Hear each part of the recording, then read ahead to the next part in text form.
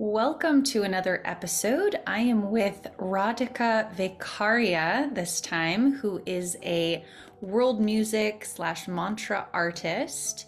She has a track now called Kali that is up for consideration for the world music category of the Grammys. So if you are a voting member, please consider listening and voting for that category. I am a member, so I will certainly be considering it. And if you're just a listener, I highly encourage you to go listen to it. It is a really beautiful track that she released recently. This conversation took place before I went to Europe, so it's been a few weeks in the making, but I believe everything in it is still relevant. It's what they call, what is it? Evergreen, evergreen, because we talk a little bit about her past and how she considers herself a vessel for divine to transmit through her body as a channel, which I can relate to.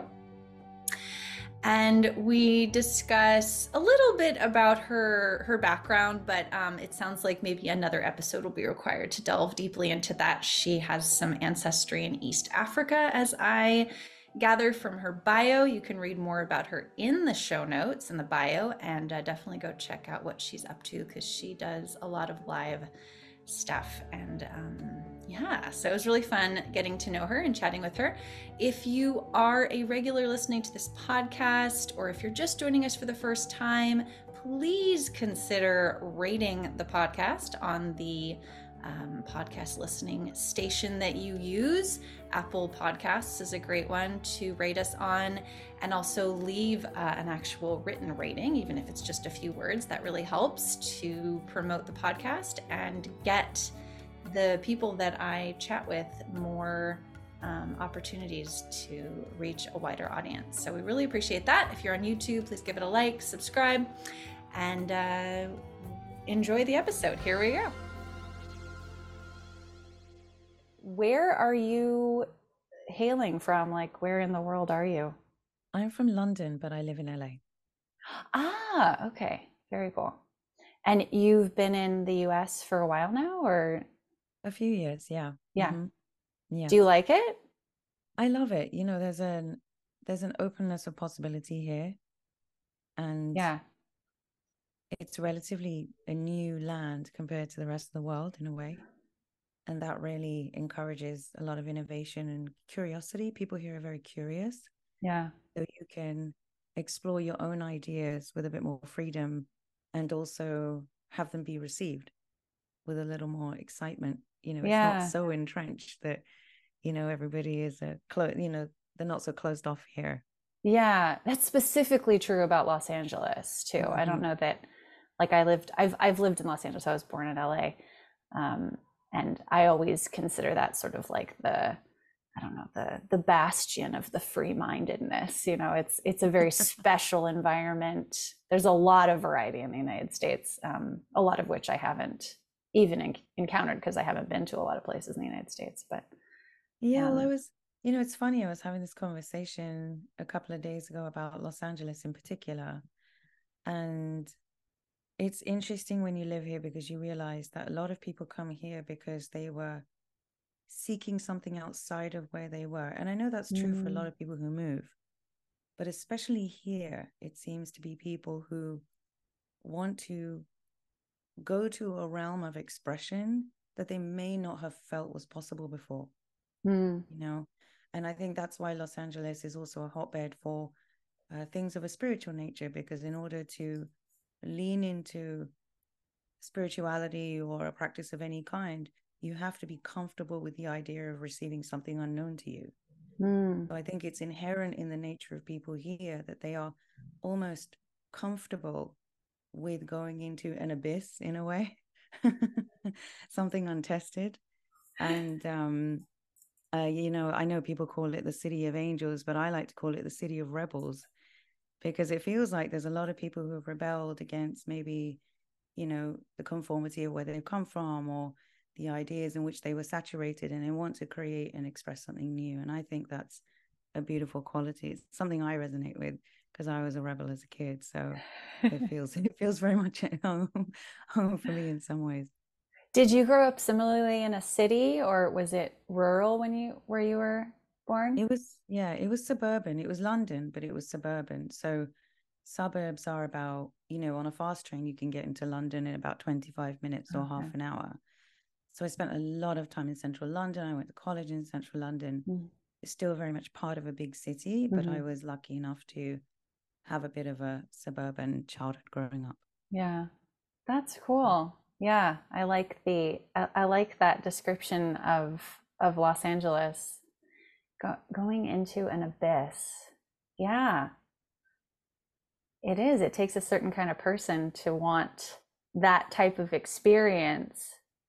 Because I think we're at a time, or maybe we're always at a time where people are very sure about what they think, right? They're very so it is a little unusual to be in a place where people are open, which has sort of like the has a kind of a counterbalance effect too. Like if you are so open, then you're almost open to anything. I've had this experience, and you can find yourself in situations that are like, well, I'm open, but that doesn't feel right, right? So it's like you have to um, kind of decide in that openness what is right for you, and it does become a choice, which is empowering, as opposed to, well, this is what I've always done, so this is what I'm going to continue to do. Yes, and I think you're absolutely right. And I think that even though there are some, um, let's say, parts of the experiment that we may not be so fond of, it's putting yourself in that space of openness and that almost that trial and tribulation that allows you to develop discernment, which is one of the foundational qualities that is important for a life where you're striving for a higher sense of self-awareness.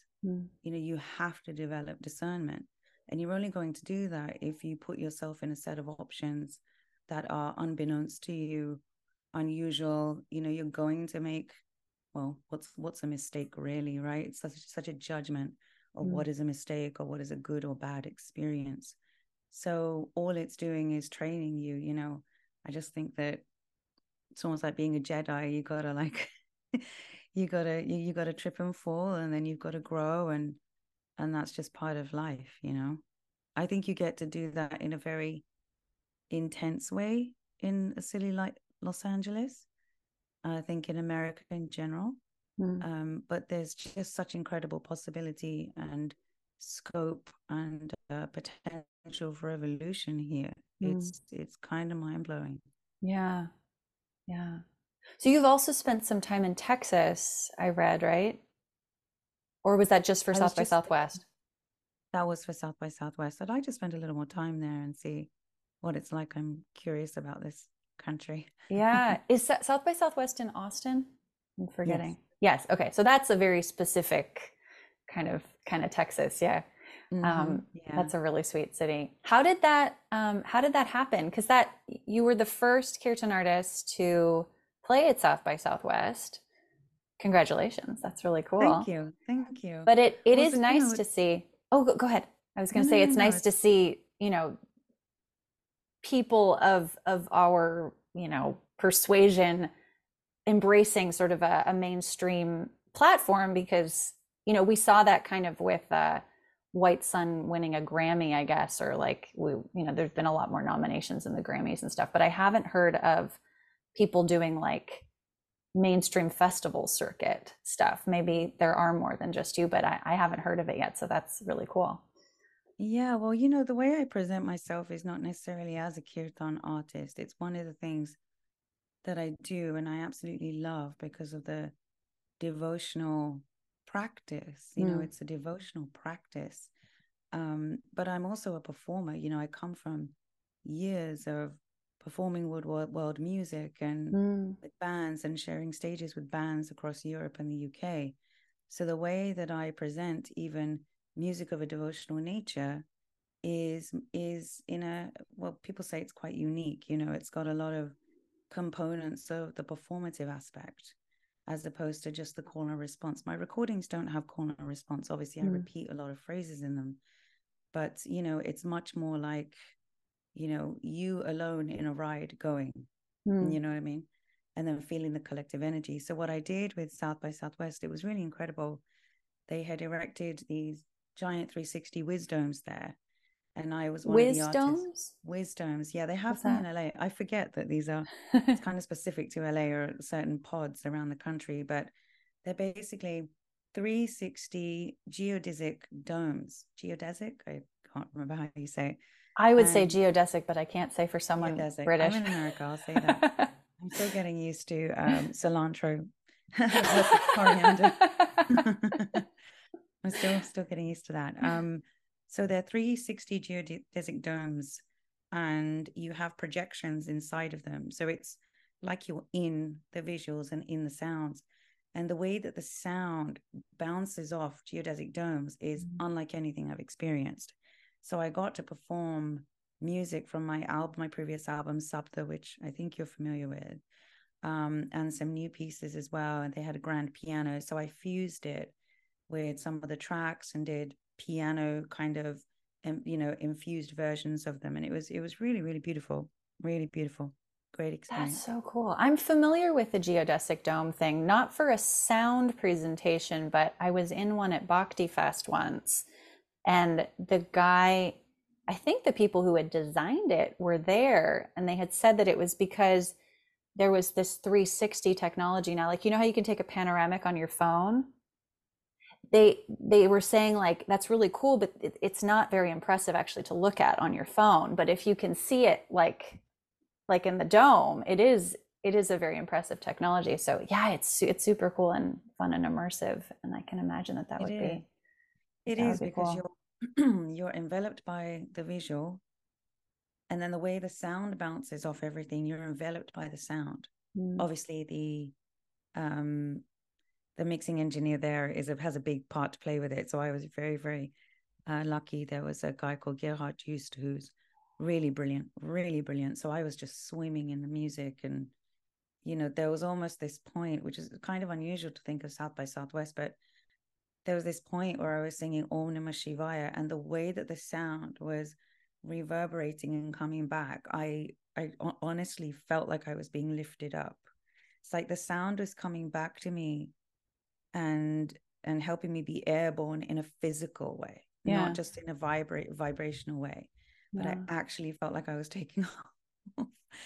And I did some things with my voice that I've never done before. So it really encourages you to go into that unknown, when you're Mm. in the right environment, or an environment conducive to maybe what your soul is seeking in terms of an experience, then it can really take you to that Mm. place, like nothing else will.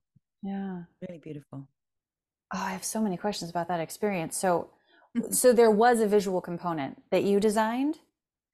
No, so for that event, because there were a lot of artists, would have been really difficult to do your own Mm-hmm. design. So they have great artists like Android Jones. They have, really brilliant artists as part of their licensed material. So the visual technician was choosing live what would work with my songs. Ah, wow. And so there are some clips I can send you. It's really, really quite amazing. It's beautiful to Yeah. look back at it. What is the interactive experience? Because I assume you're performing in front of people who are not really familiar with your genre. Mm-hmm. Am I correct? Or was it like, yeah, okay. So what was the kind of the interactive component? Was there any or Yeah, it was really sweet actually, because from the stage, I always like to bring, even if I'm performing music, the bedrock of mantra music, the bedrock of Sanskrit singing is to create a cohesion with other living beings, right? That is really one of the basis of where the bhakti practice comes from, really, is that you're singing it with other people. So even if I'm performing the music, I always like to bring a couple of sections where I'm encouraging people to participate. So there was this really beautiful moment where I'm singing a Ram bhajan, a Ram song. And I have this section where I say to people, are you willing to join me? And it's interesting because from the stage I couldn't hear it, and I thought, oh, Mm. okay, this is not working. It's fine. I'm just going to sing my heart out. It's fine. It's Ram. You have to, right? But then when I listened back to the recordings from the audience, it was really amazing because you could hear these people were singing it. And there's something almost extra sweet about finding out afterwards. Mm. Because in the moment, I thought, okay, I'm alone in doing this. They're just going to receive it. It's fine. Um, and then you just kind of go into it a little more deeper without that external concern. Mm. But then afterwards, it's like a cherry on top where you will realize that people were joining in. And, I think that's just a testament again to the openness we were talking about, Mm. that even at South by Southwest, you can have this participation from people. Mm. Mm-hmm. Yeah. Was this your background? Did you grow up chanting, or was this something you discovered in your later years? Mm. So, I grew up with Indian music, but less kirtan Mm. style. So I grew up with more devotional bhajans, Mm. right? So not necessarily the call and response too much, but more bhajans and old songs. My father was a singer, so we Mm. would sing old bhajans of, dating back to Brindavan and, Krishna songs. But they were more song form because Mm. I grew up with a lot of semi-classical singers being played in my house. I didn't realize that that's what it was, but semi-classical singers were a huge influence on my father.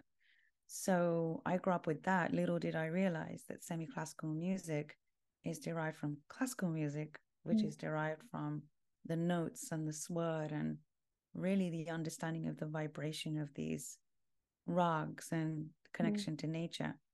So later on in life, sorry, go ahead. Oh, I'm just wondering, is semi-classical because it's a bhajan and not like a traditional raga? Is that what you? I've never heard that So semi-classical. semi-classical, from what I understand, is kind of what the old Bollywood singers from the black and white movies, how Mm. they were semi-classical singers because they learned classical, like proper classical, but they sang more song form music. So they would sing a Mm. lot of film music. Mhm. So I think that's what semi-classical is. But please, if anyone is watching this wants to correct me, please do, because I'm not an expert. But yeah, I grew up with a lot of that influence, but in that music and in the sounds and vibration is devotion, Mm.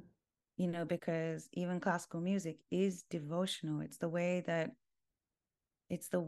these musicians would commune and connect and channel, the divine Mm. and nature itself.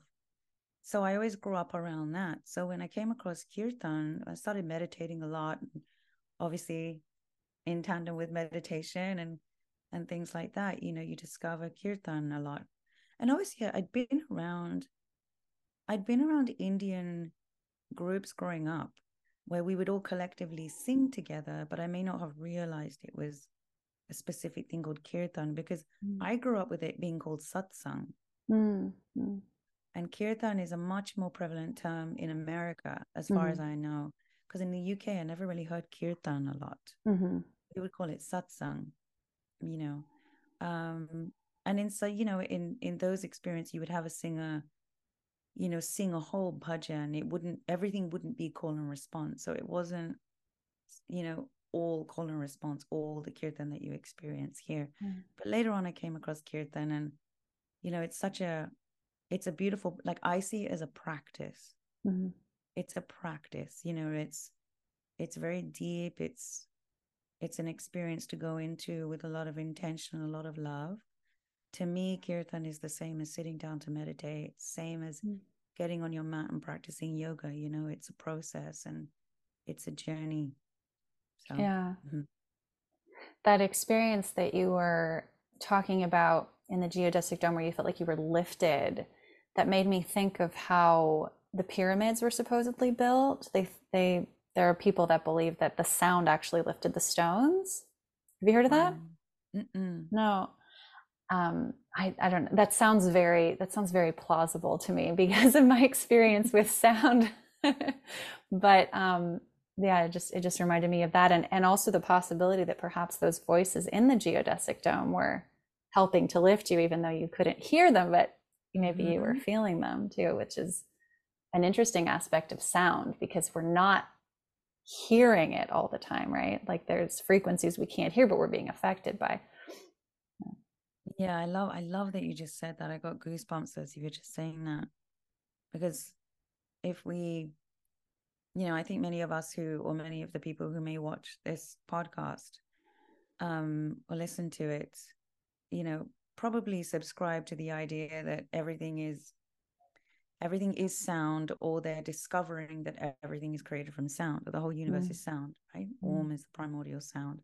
mm, And so if sound could create the whole universe, then why couldn't sound lift a block in the pyramids? mm, mm, You know?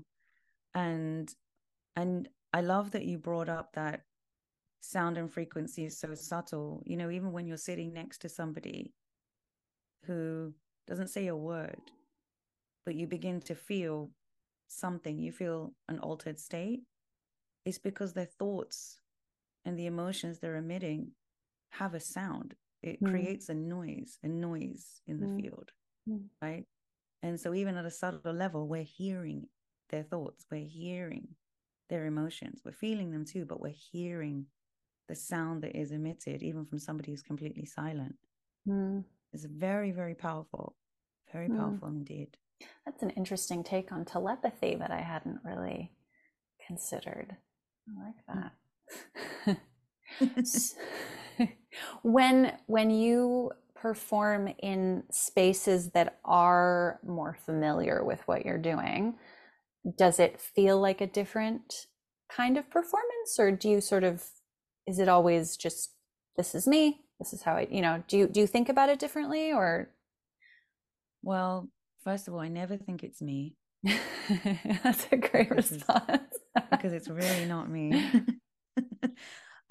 So that part gets out the way. Oh, sorry, that part gets out the way, just like that, just banging my microphone. If there ever is a thought of me, something happens to just go boom. So it's never really me. I just, for me personally, music is an offering. It's an offering, and my only job is to remain clear so that whatever needs to come through can come through. It took me a long time to even reconcile with the word channeler or healer. I would get told that that's what happens, but I was very hesitant to adopt that. And I still would never call myself that, because it's for other people to determine that, not for me. I can't say I'm a healer, I'm a healer, I'm a healer. And the person's going, but you're not healing me. It's for them to decide that, to come to that conclusion. But yeah, if I'm ever invited to perform or conduct a kirtan, it's whatever is needing to be served in the moment. I do like to curate the experience. I'm less of a let's just go and see what happens and decide on the moment what to do. Once in a while, something, obviously there's room for things to come in and for inspiration to hit and go, you know what, this needs to happen now. But generally, I find I'm pretty in tune with what's needed. I can kind of feel it a few days before the performance, or a little while before the performance or event. But yeah, I find that I've been very fortunate. I think the BHAV really does the work, so there's really not anything to worry about, because you just come in and you create the environment and the intention and the discipline to allow the BHAV to happen. My only job is to remain disciplined and incubate, and be well enough Mm, to do what I do. And then whatever happens, happens. Honestly, I don't, some of the things that have happened, I could not explain to you, mm. and I think that's kind of sweet. For that reason, do you feel like you are more inclined to join a performance space as opposed to like a recording space, or do you feel that those are similar? Do you prefer one over the other? Like, Well, there's something very sweet about both, right? So when you're performing, there's just such a live component to it. It's unique every time. The people are different, the environment's different, the day is different, the astrology is different. You know, you're never going to capture that again, you know. And in the same way, it's similar in a studio, you know, but the studio is like a playground. It's very different. And I love being in the studio because you can explore so much with one piece. hmm. You know, you don't get to do that when you're performing or even in a kirtan. You know, you Hmm. have a one song and then you kind of move on. So they both have their, I'm lucky I love both. It would be a bit of a problem if I really didn't like one of them, but I love performing and I love being in the studio. I mean, I really, really love what we've created so far with my producer George Landris on this specific type of music.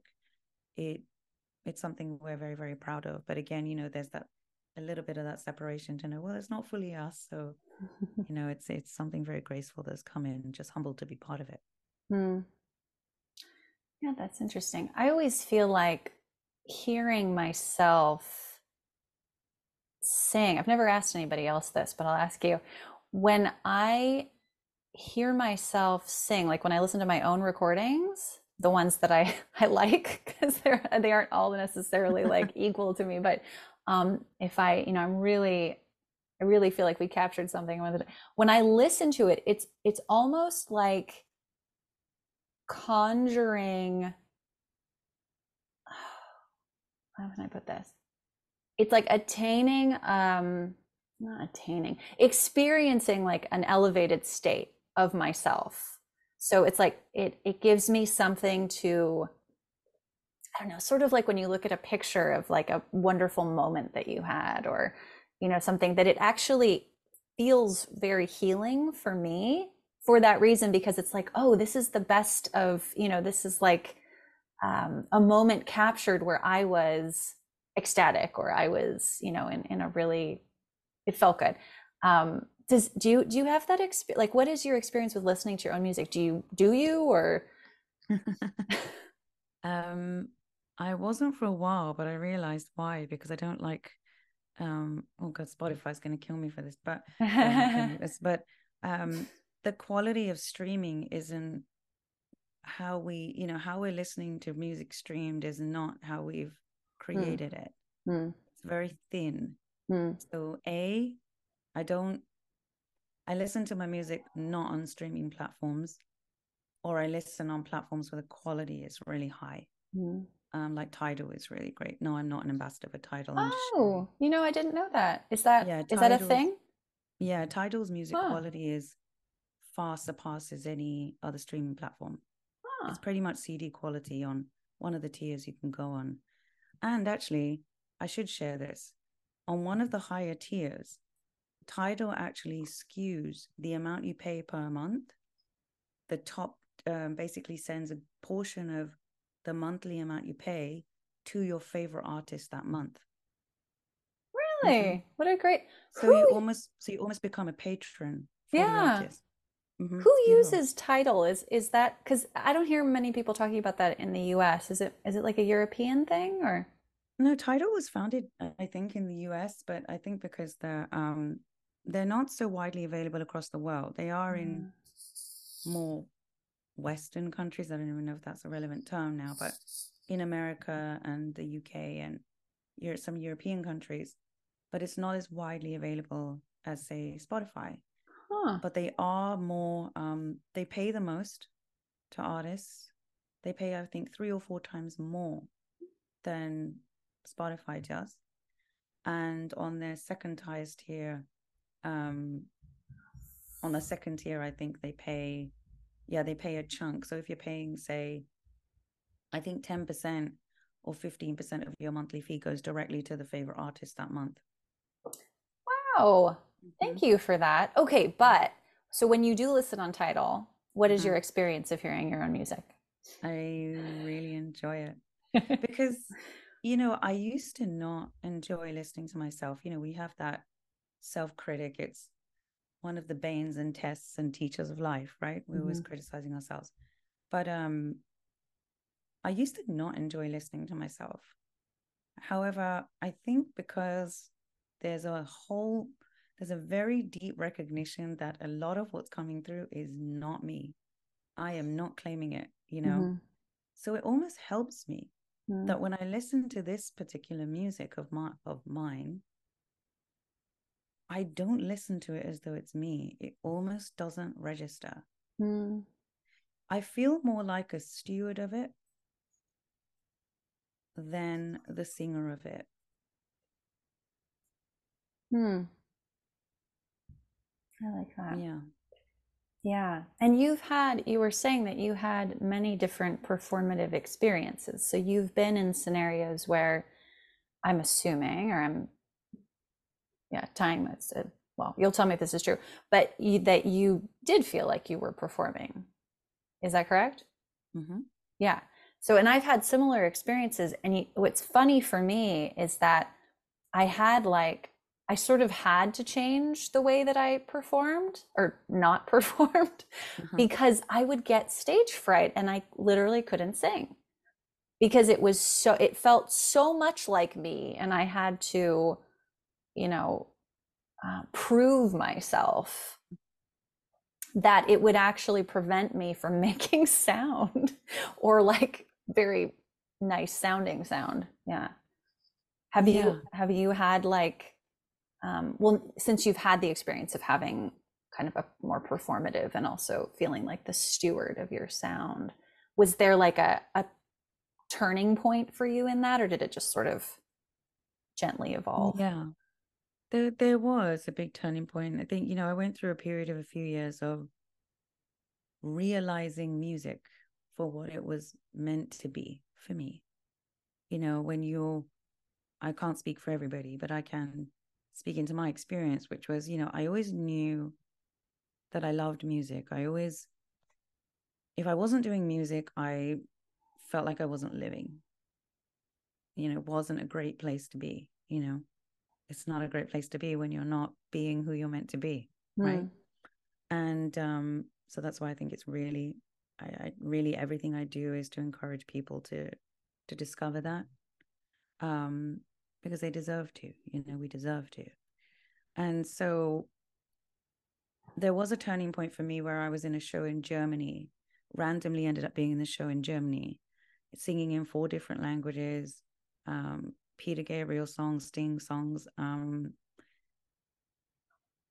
the A.R. Rahman catalog was in there. So I was singing, in Tamil and Carnatic languages. And I Sounds was like an around a interesting lot of concert. it was, it really was. It was like Cirque du Soleil meets India. It was the craziest show and Oh, wonderful and great wow. experience. That's how I ended up coming to America, because I met a lot of Americans who were the producers and running it and developing it. So that's how I came here. But being just swimming in the sounds of Indian music and world music was the happiest place that I'd ever been. And when I came to America, it was, being in LA has been, I promised when I came to LA, actually, I wasn't ever going to sing again. Why? I'd hung that hat up on the shelf. It's really interesting. Because there were some difficult things that happened in the career. And there was this moment where I just said, okay, that's it. I'm never going to sing again. I just want to write songs and create for others. So I was going to be a songwriter composer. And then I came here and LA went, no, we're going to help you go deeper into actually the culture where you're from. That's the irony, coming further away from India to actually go back to my ancestry even more. And there were some, in 2015, there was, I think everybody knows about the change in the tides and all the astrological movements of what was going on in 2015. No, enlighten me. So it was the beginning of apparently it was the beginning of a 7-year cycle in 2015. where huge shifts would happen for about 40 to 60% of the planet, where 40 to 60% of the people on this planet would begin to, in some way, whether it's a seed, whether it's a full-fledged flowering, begin to realize their path, begin to realize the truth of why they're here. And so, or just general ways of the planet, just to basically wake up in whatever way is needed. And I think we've begun to see that, right? Wow, yeah. And 2023, 2022, 2023 is a culmination of that 7 years, which is really interesting when you say. Yeah. So for me, 2015, it was bang on schedule that began to happen for me. And that's when I started to seek. I started to go, okay. Started getting signs. People were asking me to record this specific kind of music and search for the producer. And that's really where it all began in 2015. Wow. Mm-hmm. That makes a lot of sense in my life too, actually, if I look back on that. I did not know that. Thank you. Mm-hmm. Vedic So, astrology is amazing, by the way. so you were, yeah. So you just wanted to be kind of behind the scenes. You wanted to not be the face, but or the body, but be um, writing for No. other people. And were you But I going don't to think I write? am, Right. Oh, so you did it anyway. Sorry, the connection is unstable Yeah, here. no, I'm thinking, well, in a way you did it anyway. You became the observer of what you were going to create, just as if you were writing for somebody else, I suppose. Yeah. Yeah, that's how it feels. That's genuinely how it feels. I don't have an I don't identify with the music that I've made. It's not like, oh, that's my music. And I'm so, because I don't have ownership over it. I don't have, there's so much that happened around Sapta, for instance, and there's so much around Sapta, the Seven Ways, my previous album, which was my first foray into recording mantra music. And there's an incredible amount in this next album. I mean, it's a whole evolution from Sapta. And yet, I think just like we have experiences in life, one of the tenets of being kind of lighter in life is to experience things and let them go and not attach to them. And I know that it's it vairagya and all these terms are kind of thrown around. It's like, oh, I have to be detached, I have to be detached. But that's even just saying I am detached that's a whole That's Pandora's an box of identity. things. Yeah. That's an identity. Yes, exactly. Yeah. It's an identity to go around saying I am detached or I am spiritual. I am all these things. It's like, so to label myself in accordance with this music, it's there's a part of me that's very, very hesitant to do that. I also have a lot of reverence for great masters, Bhakta masters, Indian classical singing masters, Guruji Ajoji Chakrabarti, people like that, whose lineage I'm so glad to have touched the feet of. That, it's a training as well to just always remember that there's something to learn. You're always learning. And so I would never I would never kind of stand on a mantle and go, yes, this is me and I've done it, because I don't think we're ever done. So yeah, I am observing it. It's very strange at times. I listen to myself and I go, who's that? It's really interesting. My friends will play the music and I go, oh, who's that? Really? Yeah, and for a second I won't realize it's me. It's interesting. It's That is nice. interesting. It's nice Yeah. because there's no criticism, which is great. Yeah. That's really cool. Yeah. So when you were going to stop singing and write songs, you were going to write pop music, or like what was your idea? I was writing some pop music, and I was also I've written for stage as well. So one of my Oh, songs was in a really big French stage spectaculaire, they call it, called Cleopatra. And one of oh, my songs that I wrote was the show-stopping number. It was sung by in Dominique French? Magloire, I think her name is. Yeah, it was translated into French. Hmm. And it was sung by this beautiful, beautiful singer, Dominique Magloire, who I think was on French Idol. And yeah, so I love music that takes you on a journey. So in essence, it's similar. You know, I've always been drawn to classical music. I grew up playing classical music, classical piano. Hmm. And for me, music is all about going on a ride, you know, going from A to not even B, but A to Z, as you say in America. Um, and so yeah, that's what I was going to do. And the universe said, but it's funny because when I was little, when I was very little, I would sing Sanskrit shlokas when I was little before I could talk.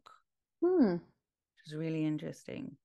I naturally went towards chanting mantras when I was very tiny.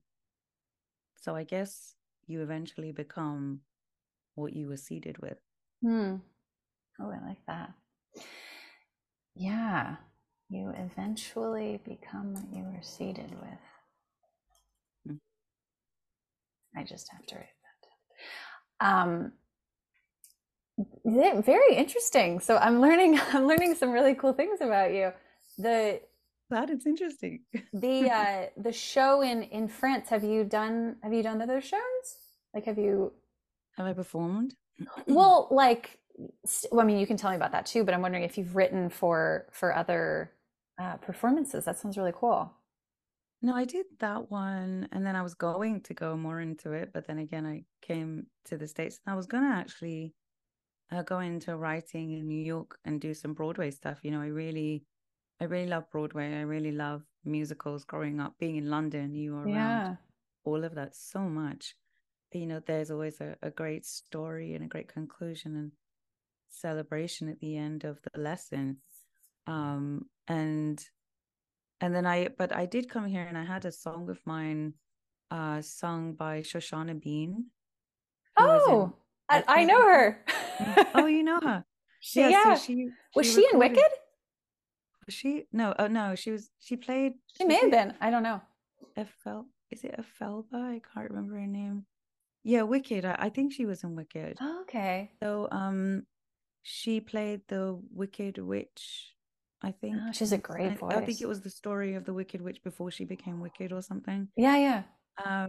I think I could be wrong. It was a while ago, but That's a great show. I she, love that.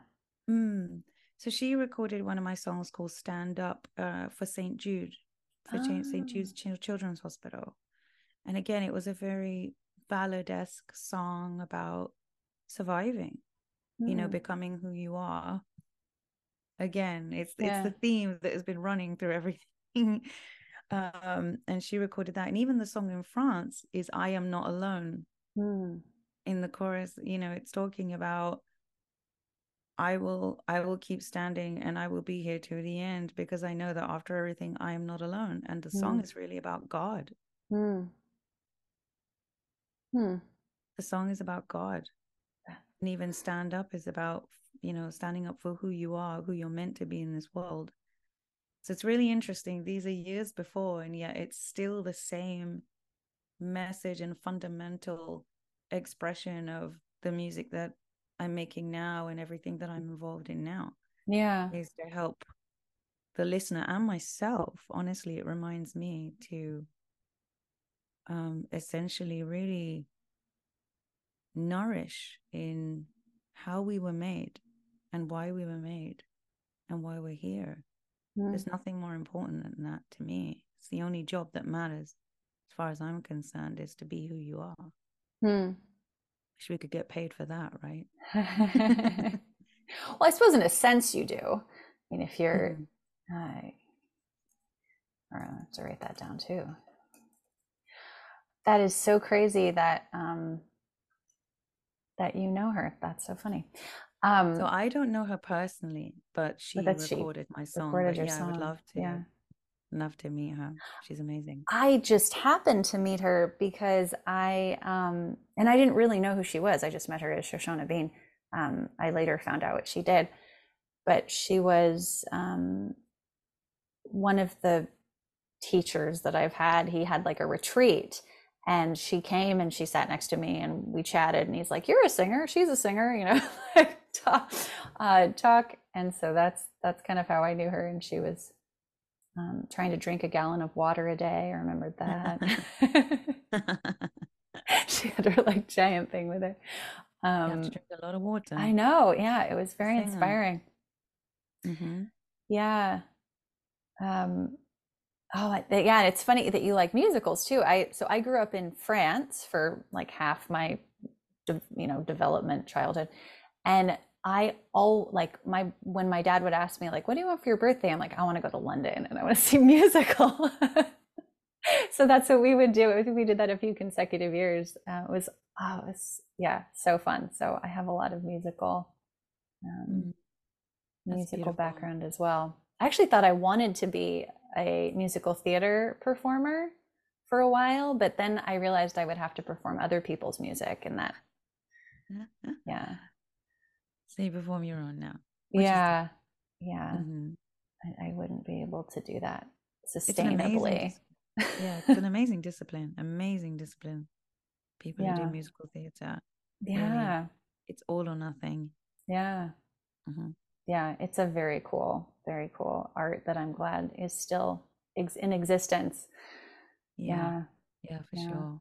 Do you Mm-hmm. think that that might, I mean, I know it's hard to project, but if you did have the opportunity to write a musical or to create something like that, would that be something that would be in your, I mean, would you be interested in that?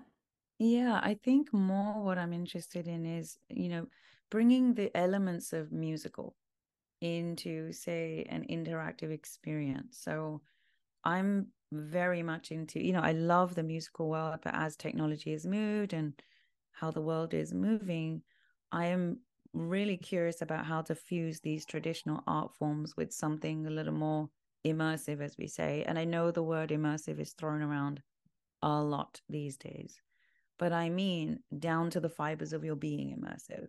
I mean Mm. everything about it being immersive. And yeah, at the end of the day, it has to be an incredible story. There has to be a meaningful message in anything there is. So when that meaningful message comes up, then that'll be a time to explore. And I'm sure that elements of musicals will definitely make its way in there because it's such a part of who I am and how I grew up. Yeah, yeah. Even if you look at you know, if you look at ancient Hindu mythology and the stories, they're basically musicals. Hmm. They're these dramatic, epic stories that have so much meaning and so much humanness about them, even though they're about the devas and the devatas, um, and you have all this music that we sing in kirtan or bhajans and all these things, that help weave the stories together. Mm. On Clubhouse. I don't know if you remember the audio app Clubhouse. I, It yeah, was pretty briefly. big during the world transition, let's just say. And we were doing these sessions on Clubhouse that were very, very sweet. We had people from all over the world come together, and we would tell the stories of, say, Hanuman or Krishna, and we would have singers from all over the world. This was so beautiful. There were singers from all over the world and people who sang in various Indian languages. So you'd had Tamil, you had Hindi, you had Marathi, you had Sanskrit, you had, Telugu, you had all these different languages. Sorry, is that plane above me? I do apologize. Wow, that's loud. I actually can't hear it. Okay, Zoom does great. a really great job. Okay. So you had all of these people singing in all these different languages, songs to do with Krishna, let's just say. And then there would be narration between each of the songs. And everyone would change their profile pictures to a different picture of Krishna to show the different stage of the story. And it was so beautiful. And we did the same for Hanuman, we did the same for Ram. We did the same for, it was so beautiful, these epic, and these are more Was this improv or did you? no, this was just organizing a group of singers from across the world to come into this audio room.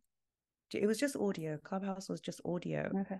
So it was almost just this session that we curated, this storytelling and music to tell just a part of these beautiful beings' journeys. And, these are the stories that you don't hear that often. You'd hear it from, say, your great, great, great grandmother or a guru of the family, but they're not very publicly known. So we were lucky enough to meet swamis on Clubhouse and people who really knew these very intimate, nuanced tales. And that's what I'm saying, is that the music and the storytelling, just like in a musical, is very much the same with all of these stories that we have from India and the Vedic culture and the Purans and all of these. Like, the music is a fundamental part of that, and the bhajans themselves tell an entire part of a story, like a scenario, and it's absolutely beautiful. There's a project I'd like to shout out, actually, if it's okay. Of course. It's by my friend Vinita Menon. And talking of stories, she has just done a beautiful project. And I'm so honored to be part of this project. I cannot tell you. It's on the Rasa Leela. It's the story of Krishna and the Gopikas. And you would not know these stories if you did not hear this project and this woman speak about them. And she's so incredible. She's taught me so much. She's like a big sister to me. And her project is coming out. And I highly, highly encourage, if you want to dive really deeply into the stories of Krishna and understand who the Gopikas really were, not the misunderstanding, it's very misunderstood, who the Gopikas really were and their relation to Krishna, definitely check out the project Rasa Leela, the album, Rasa, the album. It's an album. Okay. Yeah, I was going to ask you. Okay. It's a lot of songs and a lot of shlokas, and she's a beautiful singer. I did backing vocals and played some keys on it as well, and beautiful musicians on this project. When do you know when that's going to come out about? I'm not sure when it's coming out. I think it's going to be rolled out slowly because there's so much to each song. But definitely look her up. Look her up on Instagram. It's the Rasa, the album, or Vinita Menon, or just reach out to me and I'll point you in the right direction. I'll be happy to. Yeah, and I'll include it in the show notes. You can send me the Please link. Do. Yeah. Thank you. Oh, that's awesome. Yeah. So that's almost like an audio musical, it sounds like. Okay. Yeah. It's amazing. That's neat. I'm trying to encourage her to narrate as well, because I think that'll be really important. But yeah, it takes you through a whole journey. It's really gorgeous. Yeah. The songs are so beautiful. Oh, well, I look forward to listening to that. That sounds awesome. In the epics, the Indian epics, because I'm actually not that familiar with the Vedic Hindu stuff. I'm more familiar with the Sikh stuff. And I remember, well, I know from the Sikh stuff, it's like everything is actually rag. Like,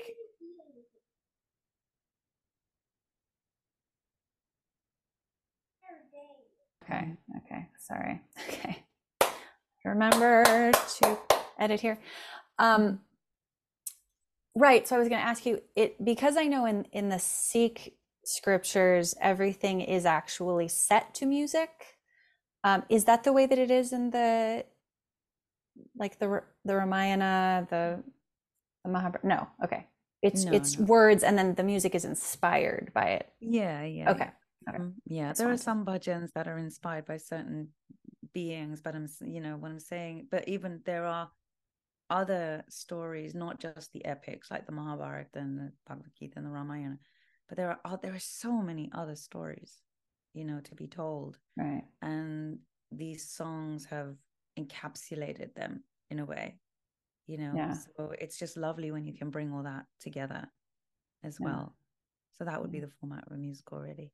Yeah, that's awesome. Okay, well, thank you so much for joining me and for sharing everything that you've done. I'm sure that there's way more, but Yeah, I didn't get to talk about my song. I didn't get to talk about Let's my do album. that. Do you want to do that before we Sure. before we close? I'm just noticing that we have been talking for an hour, so I don't want to keep you, but It if just you flew yeah, by. yeah, It's been so yeah. lovely to speak to you.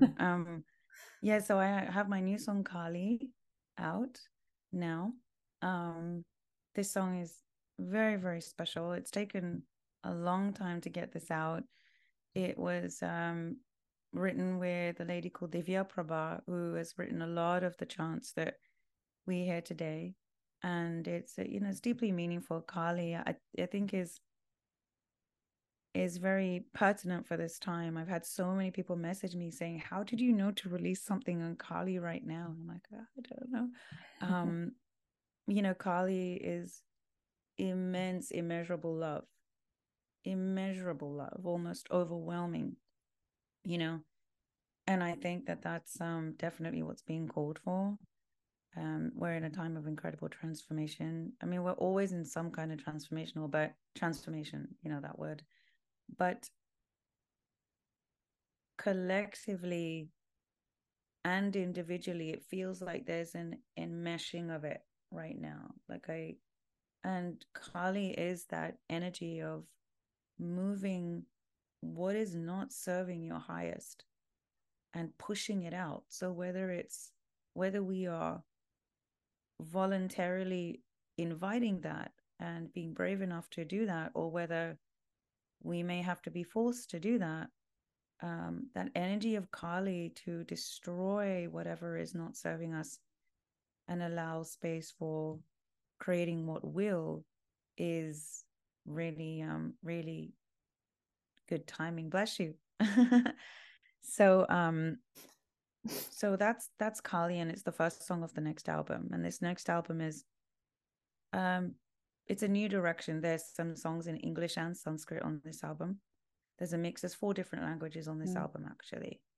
So it's a bit of a evolution of Sapta, and it's really here to be an anchor point for everyone, including myself. Um, and yeah, the you'll see what's being revealed. I don't want to say before things are released, but right now, Kali is the first one. So yeah, please do check it out. And for your listeners, please do reach out to me. Let me know what experience you're having, because that's really important to understand what you're experiencing if you feel to share it. And so yeah, and I will be playing at Bhakti Love Reunion as well. I'll be doing a set there on October 14th, I believe. Where is that? It's up. I forget the name of the town, but it's up near the Redwoods, I believe. Oh, okay, cool. California, yeah. No, actually, it's not near the Redwoods. Let me see. I can get the name of the town. I've never been to Bhakti Love Reunion, so I haven't either. yeah. So it's a new one for me, but the community's been really nice. Let's see. I'll just check it quickly. It is at Native Springs Oasis in Weldon, California. Oh, okay. It's from October 13th to 15th. Ooh, And I'll be fun. playing on the 14th, on the Saturday. Cool. Yeah. And then I'll have some other things coming up. And if anyone wants to know, please do, join me. I don't spam. I think life is cluttered enough. But if you want to join me at my website and newsletter, then you can keep in touch there, or just join me on my socials, and I'll try and keep up with all of that stuff. Yeah. And do you have a few more singles coming out and then an album? Is that all? Yeah. So will that be Yeah, I out by do. I like the do. end of the year or? Well, I'm gonna wait for the full album until next year, because Okay. Thanksgiving's coming up and then Mm-hmm. Christmas, and so. But I really wanted to get Kali. Really felt like it needed to come out now. Yeah. And so yeah, I've submitted it for the Recording Academy, so we'll see what happens there. But yeah, I'll be rolling out a couple more singles from the album, and then the whole concept of the album will be revealed once it's out, and people will see why I've chosen to do it this way and the reason behind it. It's very everything I do tends to be a little bit before the time it's needed for some reason. um and so hopefully this time it will serve people in what the energies are going to be in like a year's time, Mm. from now till a year's time. So Mm. yeah. That's a nice I'm intention. excited. I It's like a new that. direction for me, so I'm excited. Yeah. Yeah. Thank you so much for Mm. sharing. It's been really lovely chatting with you and getting to know what you do and who you are. And um, would you also like to share where people can get in touch with you? I will have everything linked, but what's like the best? Your website, socials, stuff like that? Yeah, you can check out radhikavekaria.com.